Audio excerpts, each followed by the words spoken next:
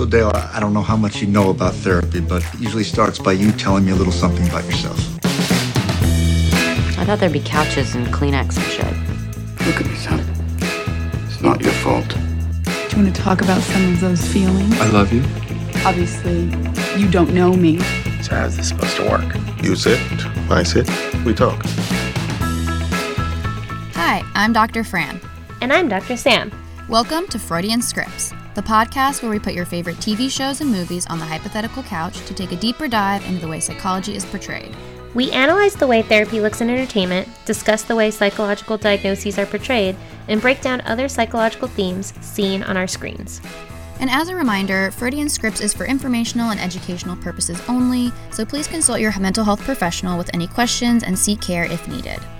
Just as a heads up, we may be using movie clips with explicit language and may discuss mature and adult themes and topics. So for today, we're going to switch gears from last week and we're talking about a comedy. When Robert and Nancy became man and wife, their children became stepbrothers. What? This house is a prison! Now, Brennan, you and Dale are gonna have to share a room. they're living side by side. What are you doing? I'm burying you. From Columbia Pictures, Nancy and I are retiring. they'll have to team up to hang on to the things they care about most. Welcome to the neighborhood. The neighbor is a Nazi? Stepbrothers. So that's right. Today we're going to be putting stepbrothers on the couch. So we wanted to do something pretty different from Good Will Hunting in a lot of aspects because that was, a different portrayal of therapy, a lot of different themes, and we wanted to do something a little bit lighter this week. So let's go ahead and just dive right in. So if you haven't seen Step Brothers, again, like last session, we want you to pause it, go watch it. It's a really funny movie, and we think you can get a lot more out of this episode if you've seen it, especially recently. We both kind of recently rewatched as well. So the movie, it stars Will Ferrell and John C. Reilly, and they play Brennan and Dale. They're both in their late 30s, early 40s, and they are both living with their parents. Their parents end up marrying, and they move in together, so therefore they become stepbrothers. They also are roommates, so not only are they becoming stepbrothers at the ripe old ages of 39 and 40, but they also are now sharing a bedroom. A lot of sibling rivalry ensues, but eventually they become best friends, which we'll get to a little bit later. And this is a little bit short-lived because their parents do end up separating, and they kind of have to cope with that as an issue for them.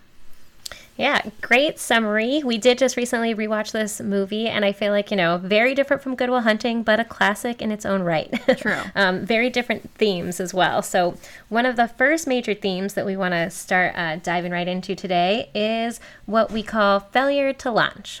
Yeah, so failure to launch, it's not an actual diagnosis. It's not really a term that you'll see in a lot of official literature or anything like that. But the kind of what it describes is individuals who are struggling with the transition to adulthood. So going from kind of like adolescence and young adulthood into a more independent adulthood, oftentimes remaining in the home and being still very dependent on their parents. So not just someone who lives at home because they're wanting to take care of like ailing parents or something like that, but because they themselves are still dependent on their parents for a lot of things.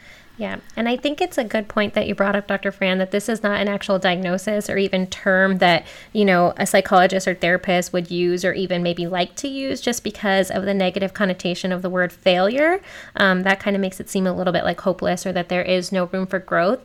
So it's more accurate to kind of think of this as, like you mentioned, more of like a delay in that transition. Yeah, and this is actually more common than we might think. So, of course, the movie Step Brothers portrays it in kind of this comical light, but research has showed that actually about 15% of individuals between 25 and 35 still live in their household. That was some stats from 2016, so not too long ago. Mm-hmm. And men are a little bit more likely, especially between ages 25 and 40, to live with their parents. So really the depiction of it is not super uncommon, just in terms of having adult men living at home or just people in general in their kind of middle adulthood having to stay home for different varying reasons. Obviously, the way that it's portrayed is a little bit outlandish and kind of comical in that way, but that sense, it's not completely out of the area of like possibility. True. And Dr. Fran, like in the movie Step Brothers, like why do they say Dale and Brennan have had this difficulty launching out on their own? Yeah, so we actually have a clip that kind of sums that up nicely where the parents are talking about why they think they maybe haven't left yet. Let's play it. Why is it that Dale never left? Well, Dale has always coasted off my accomplishments. When he left college his junior year because he said he wanted to join the family business. But you're a medical doctor. Believe me, I've told him that. But he just always says it's all about who you know. I mean, I don't know where he got this sense of entitlement. Maybe it was his mother passing. What about Brennan? And from what you've told me, his younger brother Derek's been quite successful. Well, certainly when his father and I split, that was difficult for him. And this one time when Brennan was 17 and Derek was 14, and Brennan decided to enter a talent show. He sang a song from an old pirate musical. But Derek got his football buddies to replace the choir and sing Brennan Has a Mangina. So in that clip, we really hear them kind of talking about and hypothesizing like what's really going on and why each individual child or adult has kind of stayed at home so long. So we hear Robert, who's the father of Dale, or John C. Reilly, say that he feels like Dale's really just coasted off of his accomplishments. Yeah, I love that scene where he talks about, like, Dale's always said that he just wants to join the family business. And Nancy goes, but you're a medical doctor. And Robert, the dad's just like, I know, I've tried to explain it to him. I always thought that was really funny. Yeah.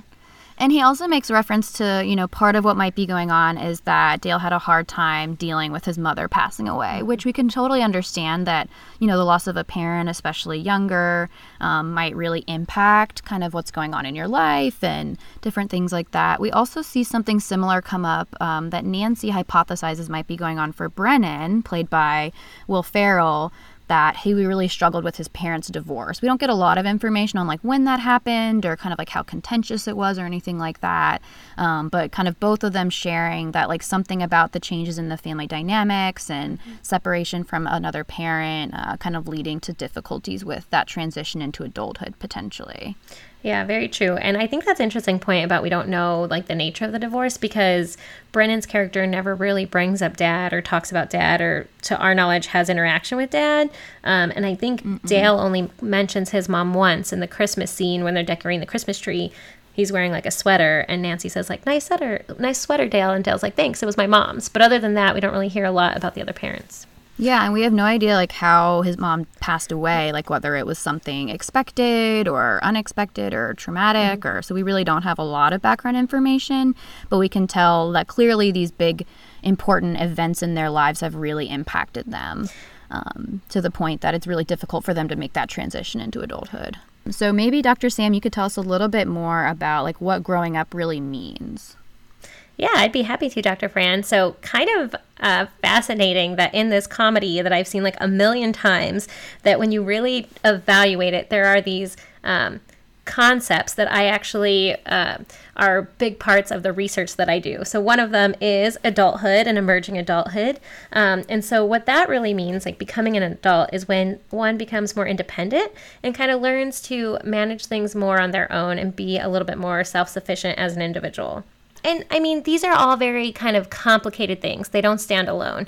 So even like with adulthood, you know, the way that we see being an adult has really changed over time. And it's actually becoming a longer process and more ambiguous. So, you know, before we could say like back in the day, you were seen to be an adult when you moved out of the house, got married, and started a family.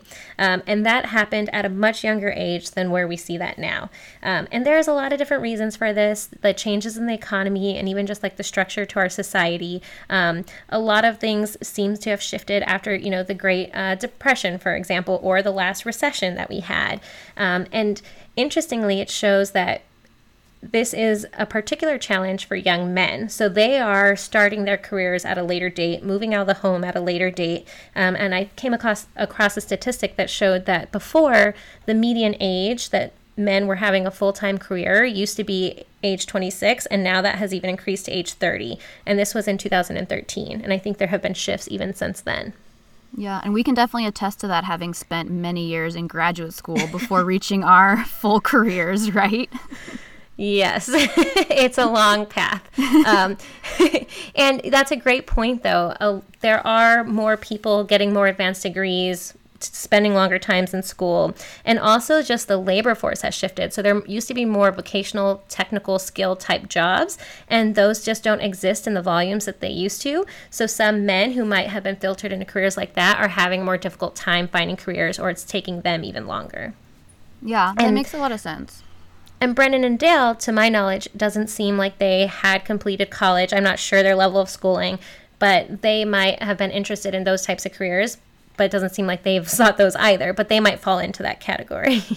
Yeah, I think it's such an interesting way to think about what's going on with Dale and Brennan from this like completely different, like not even just a psychological framework, but also this kind of more general like societal shifts and like culture and different things like that, and think about how what's going on in the movie kind of relates to that. Yeah, definitely. Definitely a different way to watch Step Brothers than usual. It really is. I've never thought about it so deeply before.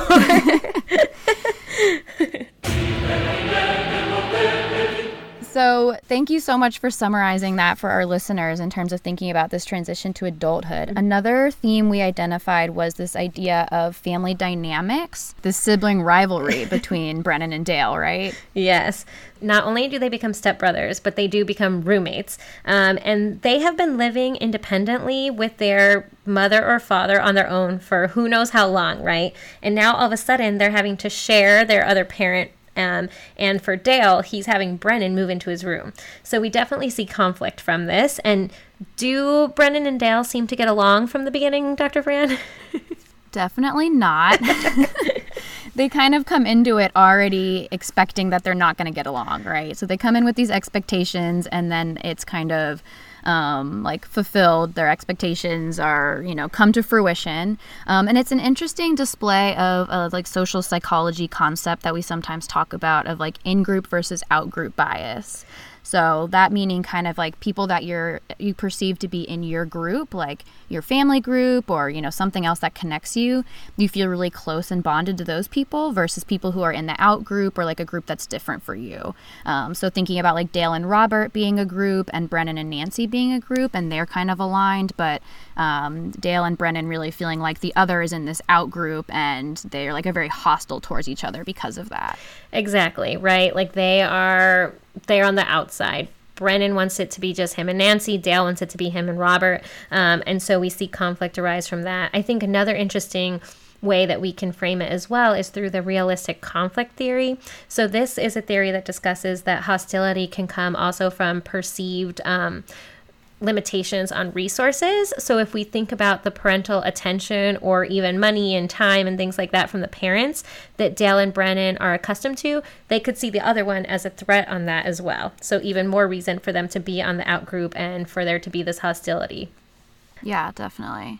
And then to make things even more complicated, Dale and Brennan are not the only quote-unquote children in the picture. There's also Nancy's other son and Brennan's brother, Derek.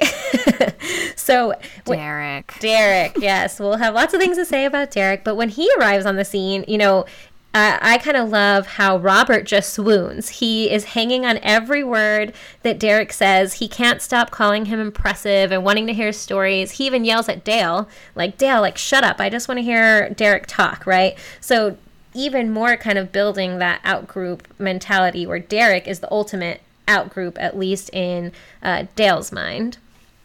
Yeah, I mean, you can imagine, like, this person comes in, like, dad is all, like, affectionate towards him and thinks he's so awesome, and you're like, well, what about me, you know? So. And it seems like Brennan has been feeling that way maybe his entire life. Derek is definitely, like, the golden child. He has a traditionally successful career. He talks about making $550K that year. He has a wife, he has kids, he tells stories about spending time with celebrities. To the outside person, he seems like he's got it all, and he's the favorite. Yeah, $550K a year is absurd. Well, I guess when you sell helicopters, I mean, how much do those cost, right? I don't know. No idea. That's not my area of expertise, obviously. No. But when Derek does come onto the scene, Dr. Fran, what do we see happen with Brennan and Dale? You know, we really see this shift in their relationship. So we go from seeing them in this kind of in-group, out-group to kind of thinking that actually Brennan and Dale might be more aligned than they thought they were, because now they're faced with this common enemy. And that's kind of going back to the realistic conflict theory. The idea is that when people are united with a common goal, that they're actually more likely to get along and kind of feel like they're more in that in-group versus kind of enemies or in that out-group. So there's actually a clip that we wanted to play that kind of shows this shift when Brennan and Dale start to maybe like each other a little bit more. Just a little. Let's play a game, all right? On the count of 3, name your favorite dinosaur. Don't even think about it. Just name it. Ready? 1, 2, 3. Velociraptor. Favorite non-pornographic magazine to masturbate to? Good Housekeeping. If you were a chick, who's the one guy you would sleep with? John Stamos. What? Did we just become best friends? Yep. I think that kind of perfectly demonstrates what Dr. Fran is talking about. They have now developed and created a new in-group based on those similarities they just discussed, as well as their dislike of Derek. Yeah, definitely. And of course, again, it's just so funny. And I love that scene. That's probably one of the most cited or quoted scenes of did we just become best friends? Yep. But it's just so the part about these ridiculous, very obscure things that they have in common, again, really bonding them. Yeah, and I mean, we could even probably spend some time, we won't, but why did they even come up with those questions? Why are those the questions they feel like are important to ask in this potential future best friend? Yeah. And kind of taking it back to the common enemy, Derek. So, Dr. Fran, what do we think about Derek? So Derek's a really interesting character, and we wanted to spend just maybe a minute or two talking about some of our thoughts about Derek and his kind of stuff that's going on. He definitely has what we might call narcissistic tendencies. I'm not going to go so far as to say he would have narcissistic personality disorder, but there's definitely some features there. Yes. And just to give you guys a little bit more information on what that looks like. So typically people with narcissistic tendencies might have things like grandiosity, which is feeling very self-important, thinking really highly of yourself, being really preoccupied and exaggerating different achievements. I mean, we definitely see that. He loves talking about how much money he makes and how successful he is and how perfect his life is. And another trait that can come up with narcissism is a lack of empathy. And we'll come to this a little bit more, I think, later in the episode, but we do actually see that he does have some empathy towards Brennan at the end after they've kind of resolved some of their issues. But for the most part, we do see that there is this kind of disconnect between how his actions are impacting other people, especially Brennan. Yeah, very true. He doesn't really seem to ask his brother questions or go out of his way to be kind to his brother. In fact, it's quite the opposite. He's often making fun of him, being rude, kind of belittling him, and really just cares about himself and what's going on in his bubble. And yeah, I mean, he even goes so far as to, embarrass him in front of his entire school and get everyone to start chanting these really awful things about him. Exactly. While he's performing in the play in childhood. Yeah, not nice at all. And one of my favorite scenes from the movie actually involves Derek. So let's just listen to this. All right, gang, let's really nail it this time. Here we go. A 1, a 2, a 1, 2, 3, 4. Bum.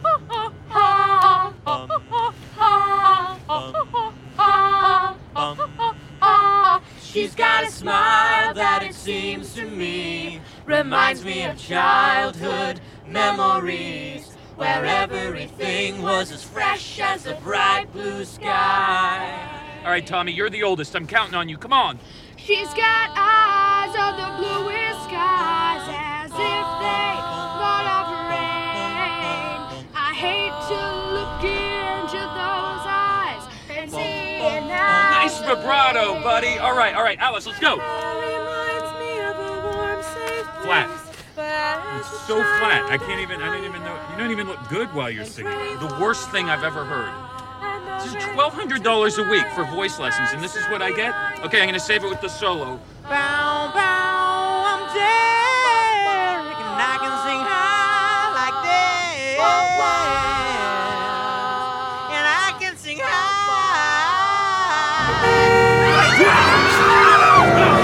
Jesus! Oh my my gosh, that scene gets me every time. And my family will actually recreate and act out that scene in the car. I just love it. And speaking of narcissistic tendencies, Derek just belittles his wife and then says, I have to save it with the solo. So I think that's a good example of his personality in a snapshot. You also couldn't see this, obviously, but Dr. Sam and I were dancing throughout that whole clip as we were playing it. Yeah, and maybe doing some of our own lip syncing. Yes, lip syncing, not actual singing. No, not singing. So to completely shift gears, we thought another interesting concept that came up in the movie that we thought people might have some questions about or want to know a little bit more about is sleepwalking. So we see this come up a few different times in the movie. Yes, so Dale and Brennan are actually seen to sleepwalk twice in the movie, and we might share some of that or talk about that a little bit more too. But when we want to really think about what is sleepwalking, I'm going to get a little bit technical or nerdy here, so bear with me, but I will define all these terms. But what we wanted to share is that sleepwalking is an actual diagnosis. It's part of a diagnosis called parasomnia, which is basically just any abnormal behavioral or experiential or physiological events that occur while someone is asleep.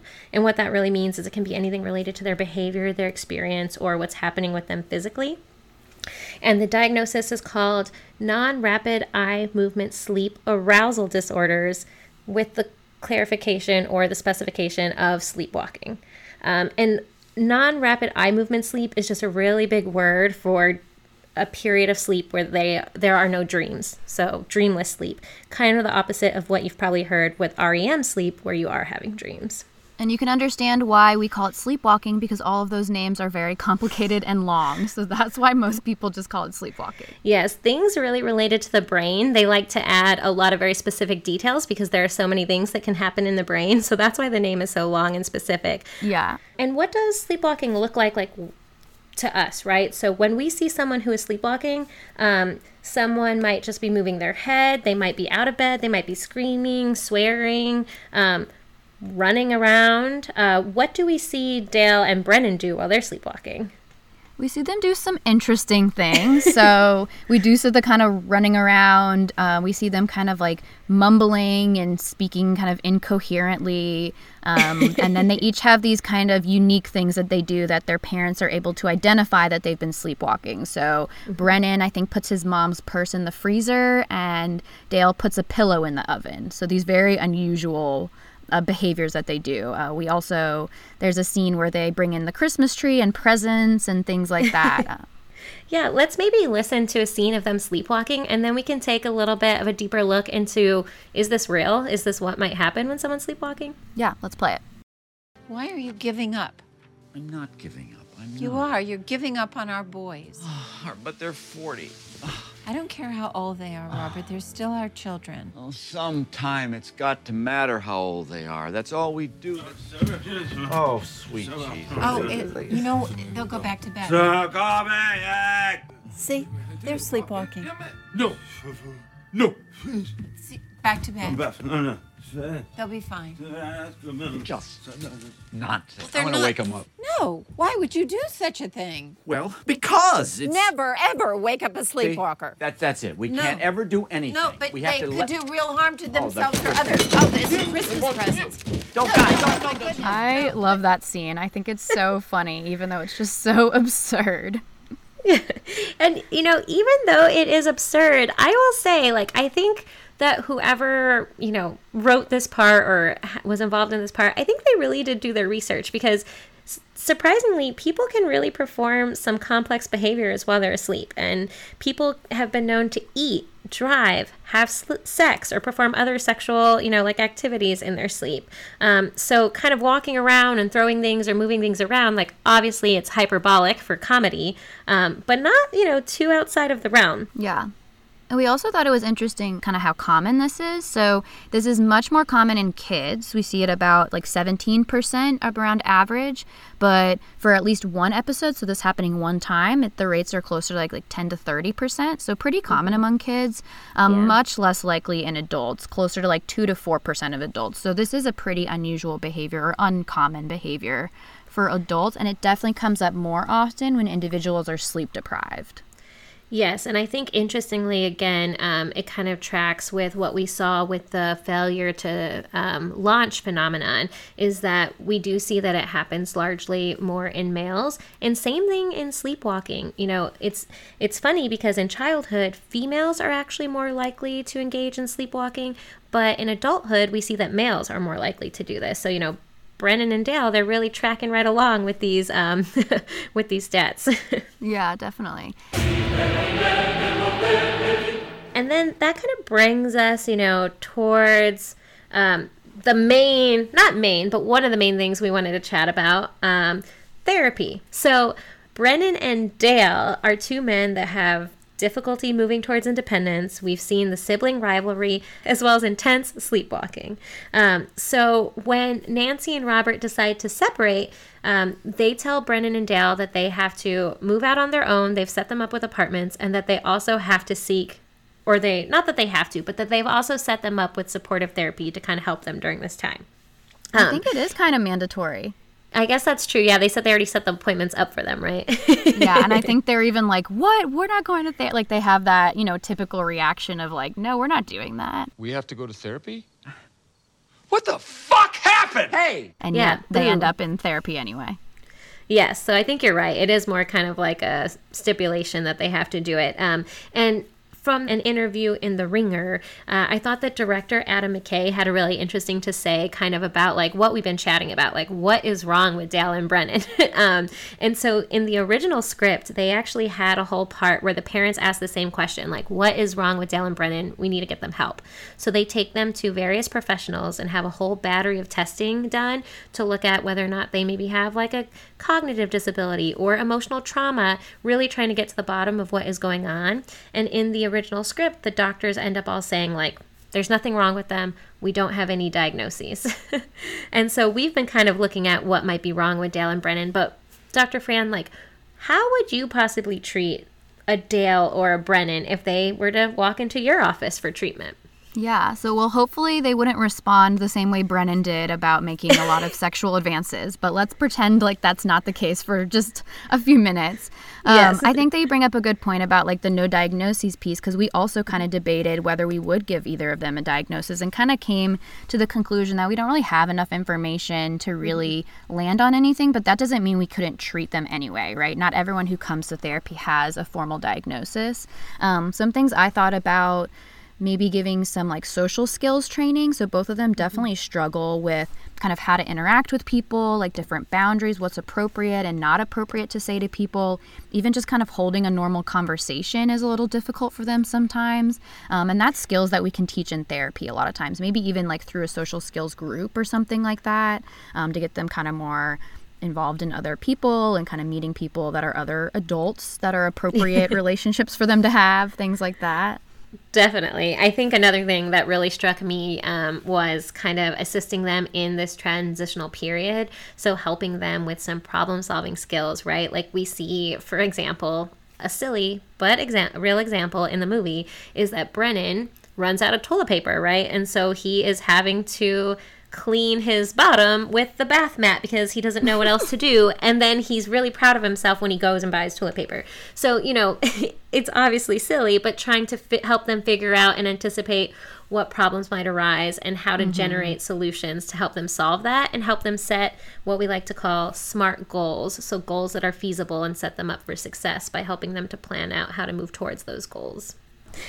One of the other things I was considering for Brennan and Dale was teaching them some coping skills to help with just that adjustment. So if they are feeling overwhelmed or anxious about being alone for the first time, or even if they're feeling really sad or blue about being alone or without their parents or even without each other. So helping them to learn how to cope and adjust with that. And the last thing we had kind of thought about was like family therapy, right? Yes. That would be such an interesting session to have all of them, including like Derek and all of them in a family therapy session. It would take a very skilled therapist to be able to manage all of that. It would be, and it might be something that the family might have even, benefited from in the past as well. Because, just things like limit setting, it kind of seems like Dale and Brennan rule the roost for parts of the movie. So just kind of having had some of those skills might have been helpful and could be helpful moving forward, like how to best communicate with each other. And so one of the things that we wanted to share with you all now is, Brennan and Dale go to therapy for the first time, and let's kind of listen in on how that goes. So, Dale, I don't know how much you know about therapy, but it usually starts by you telling me a little something about yourself. I work at a college as a janitor, even though I feel like I'm smarter than most of the people that go there. Sometimes I see an equation written on a blackboard, like half an equation, and I'll just figure it out. Is this Good Will Hunting? No. Sounds a lot like the plot of Good Will Hunting. Yeah, anyway, my best friend is Ben Affleck. So I thought we'd begin talking about your parents' divorce. Okay. How old were you when they got divorced? 15. It's a hard age. Yes. Yeah. Do you want to talk about some of those feelings? I love you. Obviously, you don't know me. I love you so much. Thank you. And I will take that as a feeling that you have of comfortability with me. It's more than comfortability. I mean, I fucking love you. Okay. I'm just thinking about our life together. I feel like I'm walking on a cloud. My penis is tingling right now. That is so off-putting. You're not feeling this? In no way, shape, or form do I feel any feelings of intimacy towards you in any way whatsoever. So in that clip, we hear Dale during his first therapy session, and it doesn't really seem like he's taking it very seriously. But what I kind of love about this is it's like a callback to last week, or not last week, but last session rather, when we talked about Good Will Hunting. And kind of in a funny way, Dale is pretending that he is Will Hunting and telling that story as if it's his own to the therapist. So probably not going to be... Wait, so you're saying that wasn't his real life story? Unless he is also a janitor who is a genius, I do not believe so. And, probably not going to be the most helpful or beneficial therapy session. And it's Dale's only scene that we see for therapy. Yeah, so we might imagine that the therapist or that him and Dale kind of together decide that, maybe you're not really buying into this. Maybe this isn't really for you right now. Like, let's just kind of call it here. Yeah. Maybe come back in the future when you're ready kind of situation. Exactly. Mm-hmm. We do see a lot more of Brennan with his therapist, though, right? Yes. So we see a few different interactions with them. And the first one we thought we'd spend a little bit of time talking about because that's what was played in the clip, right? So one thing I noticed is that she does start with the divorce right off the bat. She's like, tell me about your parents' divorce. Is that something you would normally ask, as one of your first few questions meeting someone? I would not. Typically in a first session with someone, I am trying to get to know them a little bit more broadly. So asking various questions. If Brennan had come to me and said that maybe one of the main things he wanted to talk about or one of the main things he was struggling with was the divorce, okay, then I think it's an appropriate way to go from there, right? Getting more information about the divorce, his feelings, kind of what happened, and gathering more information, that could be appropriate. But we don't really see that context. It kind of seems like that's how she's attempting to break the ice, which I would not do. Yeah, because you never know how sensitive of a topic that is and how comfortable people are talking about some of those difficult experiences they've been through. So usually you want to develop more rapport, which is what we use to describe the relationship and kind of that trust in the relationship before you'd get into those more difficult topics. Definitely. One thing I kind of like that she does actually is she tries to validate him a little bit when he says how old he was when his parents got divorced. And she's like, oh yeah, that's a really hard age. That's kind of like those little things that we try to do as therapists to help try to validate our patients and kind of build that trust and that rapport of trying to in some ways indicate oh wow, I understand your experience, at least to the extent that I can, having not lived it as you did, if that makes sense. Yeah, definitely. And then we see apparently that strategy works, right? The therapist is validating and providing some empathy to what he's going through. And then Brennan right away says, I love you to the therapist. So how would you respond to something like that, Dr. Fran? Luckily, I have never had a patient or a client say that to me in this context. I think in at face value, the way she responds is kind of naturally how one might respond, right? Of oh, well, that's interesting. You don't really know me. And she even tries to reframe it as like, oh, I guess like that means that you're really comfortable with me. Like that could be a good thing. Like she's trying to reframe it so it's not, you know, she's redirecting it so it's not a romantic thing, but maybe a kind of expression of like comfort or trust in the relationship. But I mean, I think that's a really tough situation that therapists do sometimes have to handle, is how to respond when patients make statements or comments about having romantic feelings towards you. Yeah, definitely. And I would agree with you, Dr. Fran. I have never personally had that experience, definitely not so explicitly. I think in part, you know, I do mostly work with children, but I've worked with adults and young adults as well. But I would agree with that general approach. I think it's more like maybe if someone does express those kind of feelings, kind of initially being able to explore it with them, talking about what that might mean for the therapeutic relationship and for therapy moving forward. Yeah, and kind of thinking about, I think we can understand in that moment why Brennan feels like, at least to some extent, some like connection with her. He doesn't have a lot of friends. He doesn't have a lot of adult relationships that we see besides like his relationship with his mom and now with like Dale and Robert. So we can kind of understand to some extent why he does have this sense of like close connection with her. Maybe not as intensely as he expresses it or as quickly. So I think there is space to explore that in the therapeutic relationship and then trying to help the patient or the client kind of understand that like that's not an appropriate relationship to have with your therapist, and are there other ways that we can kind of reframe that or redirect that so we can still move forward with a professional relationship. Yes, but unfortunately, at least in the case of Step Brothers and with Brennan, we do see that this is a reoccurring theme for this therapist and Brennan. So at one point in the movie, while they're decorating the Christmas tree, Nancy says to Brennan, like, oh, hey, your therapist called you and said that she cannot go out with you and she is just your therapist. And Brennan kind of dismisses that comment and says like, oh, like she's always like joking around like that rascal. So we can see that he is still trying and maybe still making some not so professional comments to the therapist. At one point, I think it's the second session that he goes to that we actually see, he calls the therapist Angel Face. Dr. Angel Face, I just want to say thank you for meeting me on such short notice. Don't call me Angel Face. I've never had a patient call me Angel Face either. No, I've never had anyone call me Angel Face. Yeah, good point. And so, you know, she kind of tries to nip that one right away and says, don't call me Angel Face. And this session, even though it's very silly and very kind of like, you know, maybe beyond what would be expected, they do have a conversation. Like he asks her, like, how do I be an adult, right? So he's asking, like, do I have to carry my diploma around? Like, do I wash my clothes in the dishwasher? So he's trying to get a sense of, like, how he's expected to act now that he's an adult. And I think this is a little bit close to what we were talking about in terms of problem solving and goal setting, just in a little bit of a sillier way. Yeah, that's maybe one of the only minor parts of the therapy scenes that, like, could be stretched to be a little bit more realistic of, like, this is a topic that one would cover in therapy, just probably in a different way. Hopefully, most of the people we're seeing would not be asking these questions. But yes, but maybe. You never know. And so then we come to the climax of the movie, the Catalina wine mixer. It's the Catalina wine mixer. It's the fucking Catalina wine mixer. Yeah, a big deal. People have killed to be in the position that I'm in. He's right, Dad. It's a big deal. I would love to go to a Catalina wine mixer. It sounds super fun. Me too. So we see another scene with the therapist present. So let's play a quick clip from that as well. Hello, Brennan. Denise. Hi. Hey. Robert, Mom, Derek. This is my girlfriend, Denise. Oh, hi. How are you? Actually, I'm his therapist. We are in absolutely no way dating. Right. Brennan told me he was going to hurl his body off a helicopter into shark-infested waters, so I had a legal obligation to be here. I get it.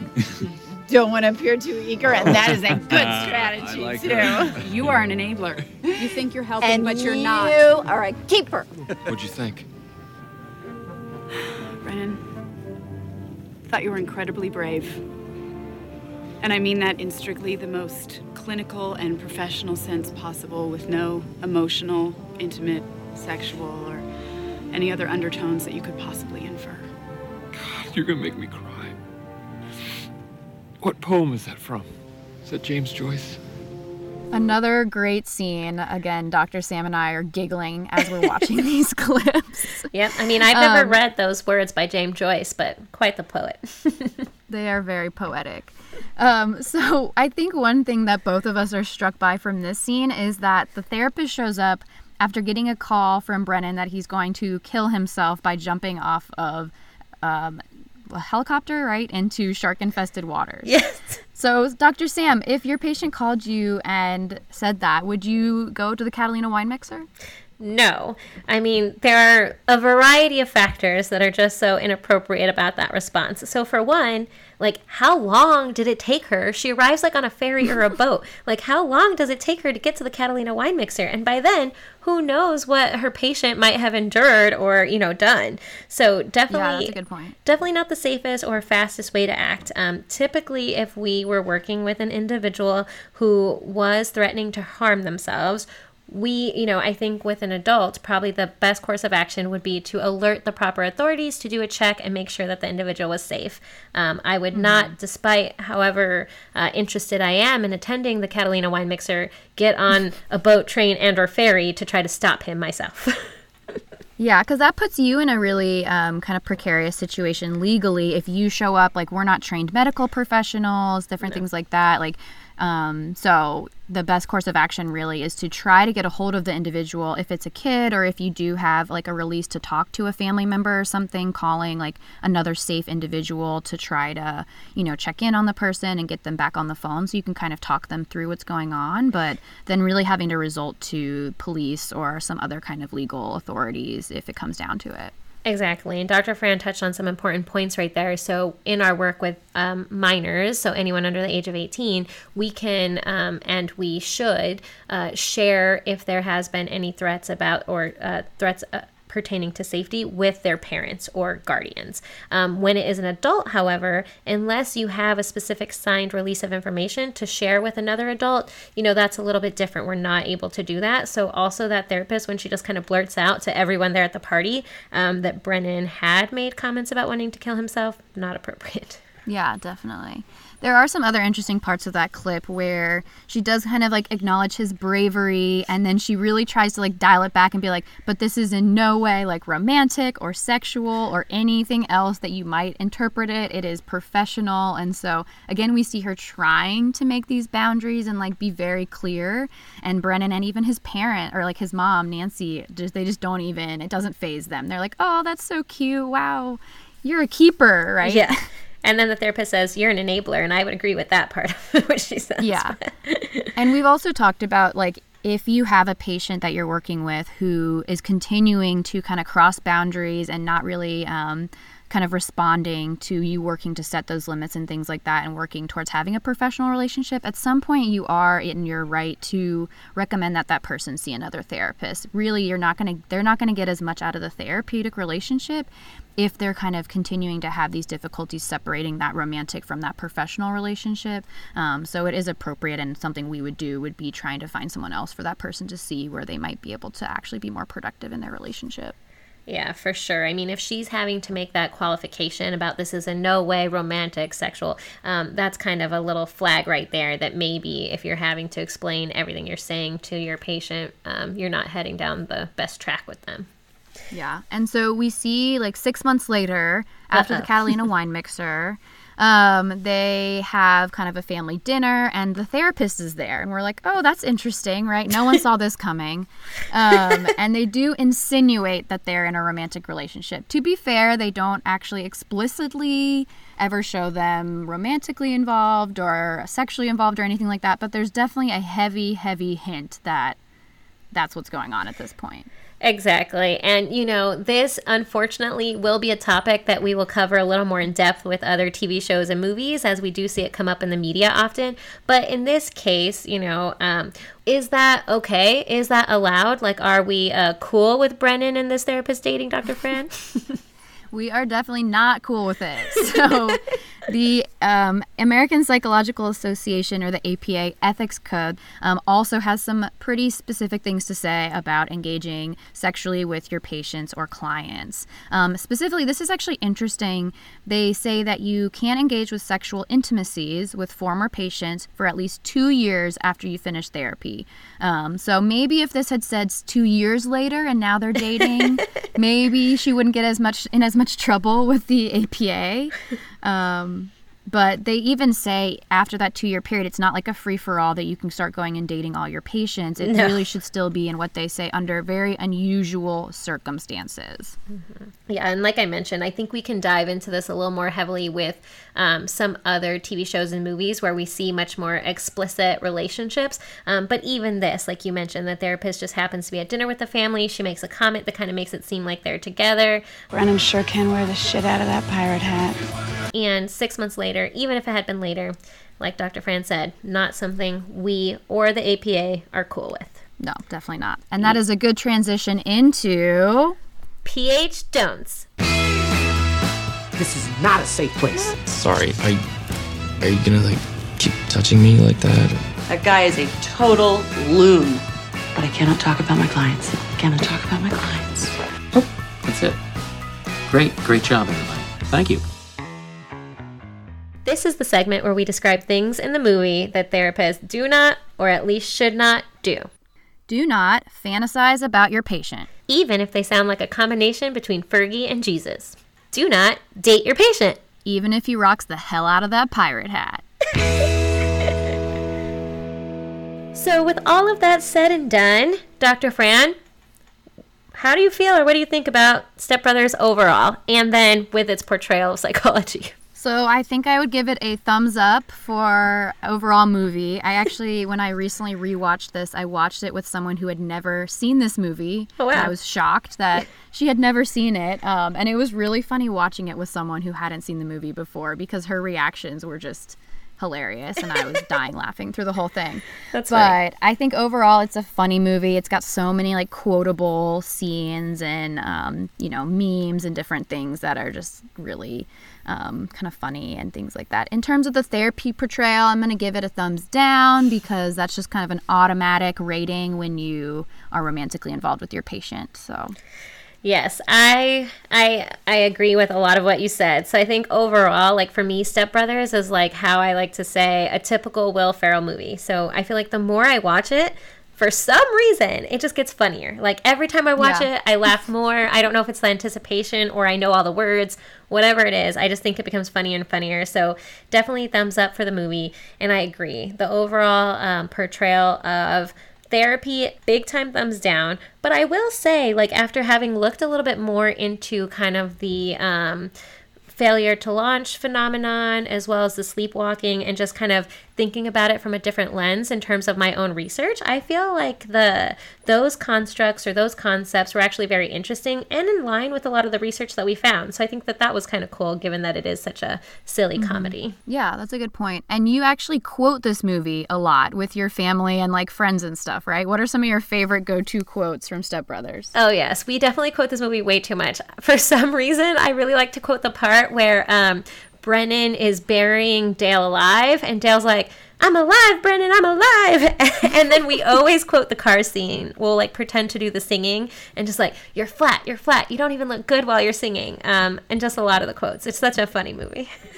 I feel like another common one, and I had this experience when I watched it, where you think you know the quote from a movie and it's actually not exactly the quote. So I've always said there's so much room for activities, but that's not actually what he says.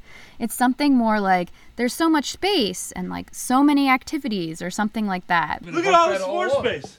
So much aerobics in here. So many activities. But the way I remember it is a slightly different version of that.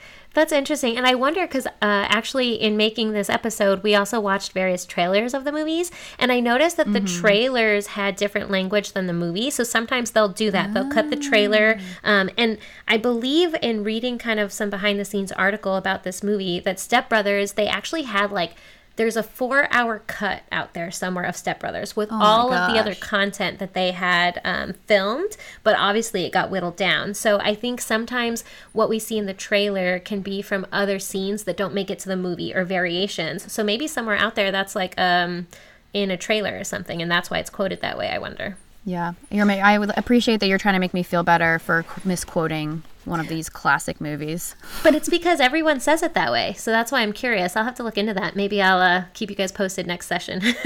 Yeah. So I guess it's kind of time to wrap it up. That ends our session for Step Brothers.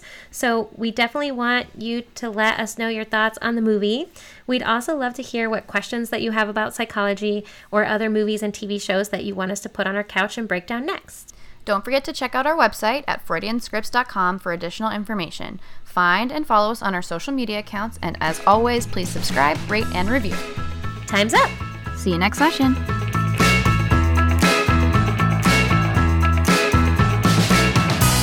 We'd like to thank our producer Brandon, our creative director Eric, and webmaster Don.